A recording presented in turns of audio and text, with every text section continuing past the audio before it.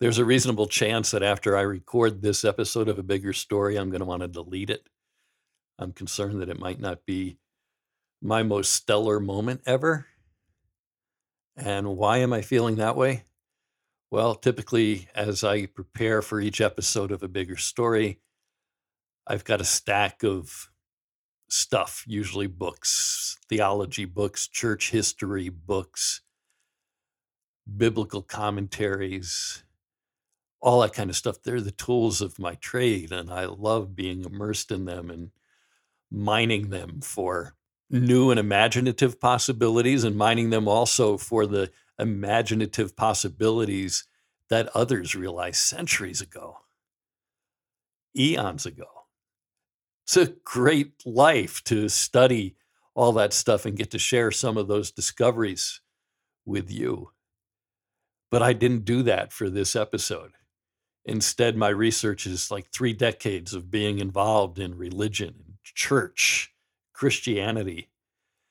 And why am I nervous about relying on 3 decades of experience? Because I'm just going to kind of riff it out there. And I'm always worried that something I might say will be experienced as unkind. The more controlled I am, sometimes I get feedback, oh, I wish you would cut loose. And then when I cut loose, oh, you really cut loose. That may have been a little too far. But I'm going to take that risk with this one. There's this piece of wisdom that is reputed to have come from the Dakota tribe. And it goes like this: when the horse is dead, dismount. So with that said, loved ones, what's going on? I'm Bruce. This is A Bigger Story. When the horse is dead, dismount. Sounds like a blinding flash of the obvious, right? This is episode 29 of A Bigger Story. It's Stop It, Part 2. Stop It, Part 1 was pretty easy. It's not hard to point to Christian nationalists and extreme conservative evangelical Christians. Notice I said extreme ones. And the way that they judge and exclude people, won't permit women into their church pulpits, certainly are not welcoming to LGBTQIA plus people, the ones who typically invoke God's wrath and direct that wrath towards others in a way that just displays fundamental misreadings, misunderstandings, and misapplications of Christianity's sacred writings, i.e. the Bible. Their theology is just malformed. So this is Stop It, Part 2. And this episode's a little more difficult, a little trickier. There are other strands of Christianity other than the extreme right-wing versions. There's what traditionally has been called mainline Protestant Christianity. And that would include groups like Episcopalians, Lutherans, Methodists, Presbyterians, some others. And those groups have what I'd call pretty solid ways of understanding and talking about God and Jesus, the life of a Christian. They each have their main points of emphasis that vary among them. But most of these groups ordain women to serve as pastors. Most of the ones I just mentioned also ordain LGBTQIA plus candidates for ministry. And I focus on the fact that they ordain LGBTQIA plus people for ministry because you can't say that you are welcoming and accepting of LGBTQ community people, but what you really mean is that you tolerate their presence, but they're not invited to lead at the most fundamental foundational levels of the community, like being the pastor or being the bishop. And I want to go back to this one thought that these mainline Christian expressions have really solid ways of understanding and talking about God, Jesus, the life of a Christian. But therein lies one of the problems. St. Francis of Assisi is reputed to have once said, preach the gospel at all times, only when necessary use words. And it's the movement from talking about to action that seems to be a problem. And most of these mainline Protestant denominations are hemorrhaging members. And they were doing so well before COVID, and they still are. And I'm not trying to get anyone to go to church. This whole A Bigger Story podcast and project is not meant to be a bait and switch.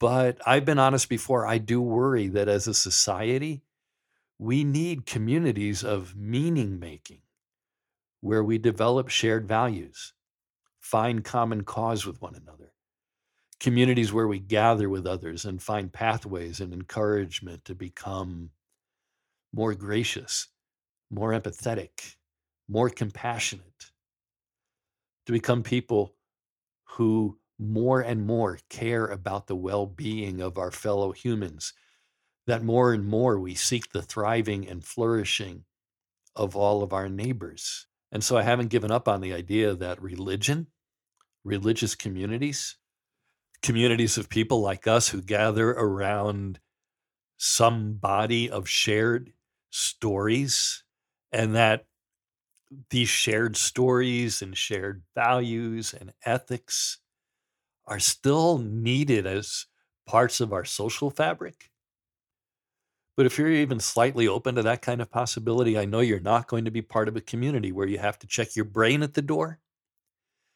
When we read the sacred writings of the Hebrew scripture or the Christian New Testament, the Gospels and the epistles and the book of Revelation, that we need to understand the original cultural contexts in which those stories emerged and whether they were meant to be stories or poems or lists of codes, laws, rules, or precise histories, that there are different genres of literature contained within the sacred writings.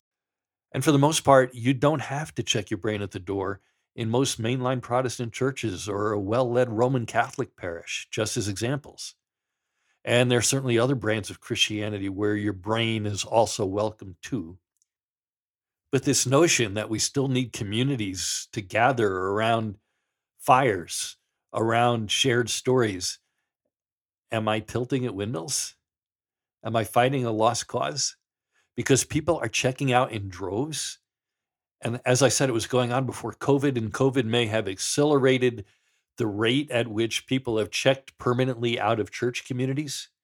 And researchers are now saying that traditional mainline Protestant church denominations are about a generation away from extinction. And it's not about what hymns are being sung or how worship happens or what hymns are not being sung or even how gifted or not gifted the preachers of the sermons are. When I think of all the reasons and possible remedies for why more and more people are becoming nothing in particulars and checking out of church communities, all the reasons, I get overwhelmed. There are issues of leadership. Who leads? How? From what sources of experience and wisdom? What we even think constitutes effective leadership in the context of a spiritual community. And so often we'll take a young person and send that young person to 3 or 4 years of seminary, including an internship. But that person has never had to be the lead leader of anything before. We throw young seminary graduates to the wolves. And that's kind of mean, isn't it? To call the congregations that we send these seminary graduates to call those congregations wolves. But, you get a bunch of humans together in some kind of organization, whether it's a condo association, a corporation, or a church, and, people can be pretty brutal. It's just a sad fact. So we send these young people into those situations, and then we just kind of turn our backs, wash our hands, and they sink or swim. Many more sink, I think, than swim these days. But I don't think that's even the fundamental reason why churches are declining and people are leaving. I think it's focus. It's the why question. Look up a guy named Simon Sinek. Simon and then Sinek. He's given some TED Talks. He's written some books all about the importance of the question, why? Why are we together? Why do we exist as a community? What is it that we're about? What are we trying to achieve? And these mainline Christian denominations need to figure out why they exist. And I think they've done that work. And if the answer is to preserve their denominational distinctives, it's not going to work anymore. The growing nothing in particular people don't care about preserving Lutheranness or Presbyterianness or a worship life centered in one and only book of common prayer, one and only one, or being somehow culturally and proudly Anglican, or preserving a specific way of being Methodist. Each of them have their internal arguments about who has the power, who's supposed to have the power, who should have the power. How is the power supposed to be exercised? I hear it a lot. Oh, we can't make that change. My bishop won't let me. Or that's not Methodist. That's not the Methodist way. That's not Lutheran enough. That's not Episcopalian enough. The great rabbi and civil rights activist Abraham Heschel, now of blessed memory, once said, "No religion, magnificent as it is, can survive without repair from time to time." And maybe that repair could come if leaders become more concerned about living our faith outside our buildings. Outside is where we find the poor, the disenfranchised, the victims of societal injustice. Outside, where we're called to take risks, to be radically different, radical enough that they make a real difference, a difference that the world notices. I'm afraid, though, that the horse is dead and it's time to dismount. Richard Rohr, the Franciscan priest and friar at the Center for Action and Contemplation in Albuquerque, New Mexico, prolific speaker and author, and in his book, Breathing Underwater, he wrote this really kind of scathing 2 paragraphs. Christians are usually sincere and well-intentioned people until you get to any real issues of ego, control, power, money, pleasure, and security. Then they tend to be pretty much like everybody else. He continues, we often gave them a bogus version of the gospel, some fast food religion, without any deep transformation of the self. And the result has been the spiritual disaster of quote unquote Christian countries that tend to be as consumer oriented, proud, warlike, racist, class conscious, and addictive as everybody else, and often more so, I'm afraid. That from Richard Rohr. The condition of most mainline denominations is so critical, so dire, that the solution is not going to come from within the rigid, stale leadership centers of these denominations, if from within them at all. What is the absolute best thing that a Presbyterian or Lutheran or Catholic or Episcopalian or Methodist or Baptist way of understanding God and the way God works, what's the absolute best distinctive thing from each of those traditions? What are the best things that those different ways of being Christian offer to the world? That would be a good question to answer. And what if there was a growing community of people who cared less about maintaining the rigid lines of denominational heritages and more about being unmistakably obsessed with being Christ in the world?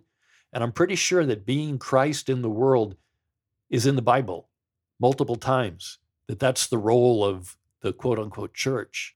What if there was a growing community of people who were intentionally ecumenical? Ecumenical means different churches, different church traditions, all working with one another. Intentionally ecumenical and intentionally welcoming of a variety of ways of being church that can vary from context to context to context, that can address the different needs, the different cultures, the different ethos and the different pathos of each one of those contexts. What if it was one holy, ecumenical, universal church? I think that's in one of the basic creeds that most mainline denominations ascribe to. I have this little devotional book from Mother Teresa that I read a lot. One of my favorite quotes from that little book is this one, when she says, "The problem with the world is we forget that we belong to one another." So if it's true that many of these mainline denominations are a generation away from extinction, is it maybe time to consider a whole different way, a whole different vehicle? There has to be a new way. We have to find it. God has blessed humanity with sufficient imagination to figure this out. And in the meantime, denominations, whatever it is that's taking your eye off the ball, try to stop it. Whatever internal arguments and fights are distracting you, stop it. Whatever is happening that is causing an ever-growing percentage of society to be indifferent to you, stop it. Whatever ways that you are distinct, odd, peculiar, different, set apart, make sure that those things are actual gifts to the world, that whatever you're doing is resulting in concrete good news for the poor, the hungry, the unhoused, the abused, the lonely, those trapped by the injustice of others, because those are the ones who most need a bigger story that leads to real transformation, real transfiguration of their lives, of our world. We all need that kind of transformation and transfiguration, and we all need that kind of bigger story. And whatever gets in the way of that, we should really try to find ways to stop it. Stay in touch, Bruce at brucecole.tv. Remember, you are loved.